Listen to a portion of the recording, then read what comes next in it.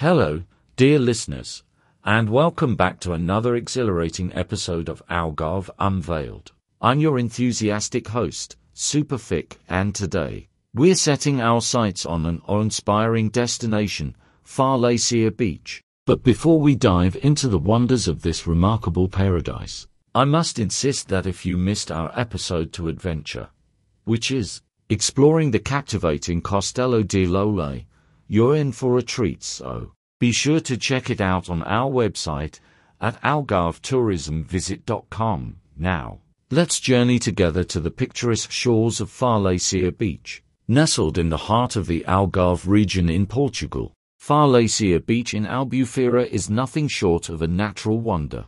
Picture this: pristine golden sands, dramatic red cliffs, crystal clear waters, charming beachside cafes, and sunsets that paint the sky in vivid hues. It's a haven for nature lovers, adventure seekers, and anyone in need of some serenity. But let me whisk you away to a time when this beach was more than just a tourist destination. It was a sanctuary for ancient fishermen and traders who marveled at the guiding red cliffs, and guess what? Those red cliffs still stand tall, silently holding the stories of ages past. Today, we're not just talking about a beach, we're delving into a treasure trove of history, nature, and culture. So, grab your virtual sunglasses and let's dive into the captivating highlights that make Falésia Beach an unforgettable experience. But before we venture further, let's have a quick poll. Are you more excited about the pristine golden sands, the dramatic red cliffs, or the crystal clear waters of Falésia Beach? Cast your vote now. So, whether you're basking in the sun, hiking along the coastal trails, or enjoying thrilling water sports like snorkeling and kayaking, Falésia Beach has something for every adventurer.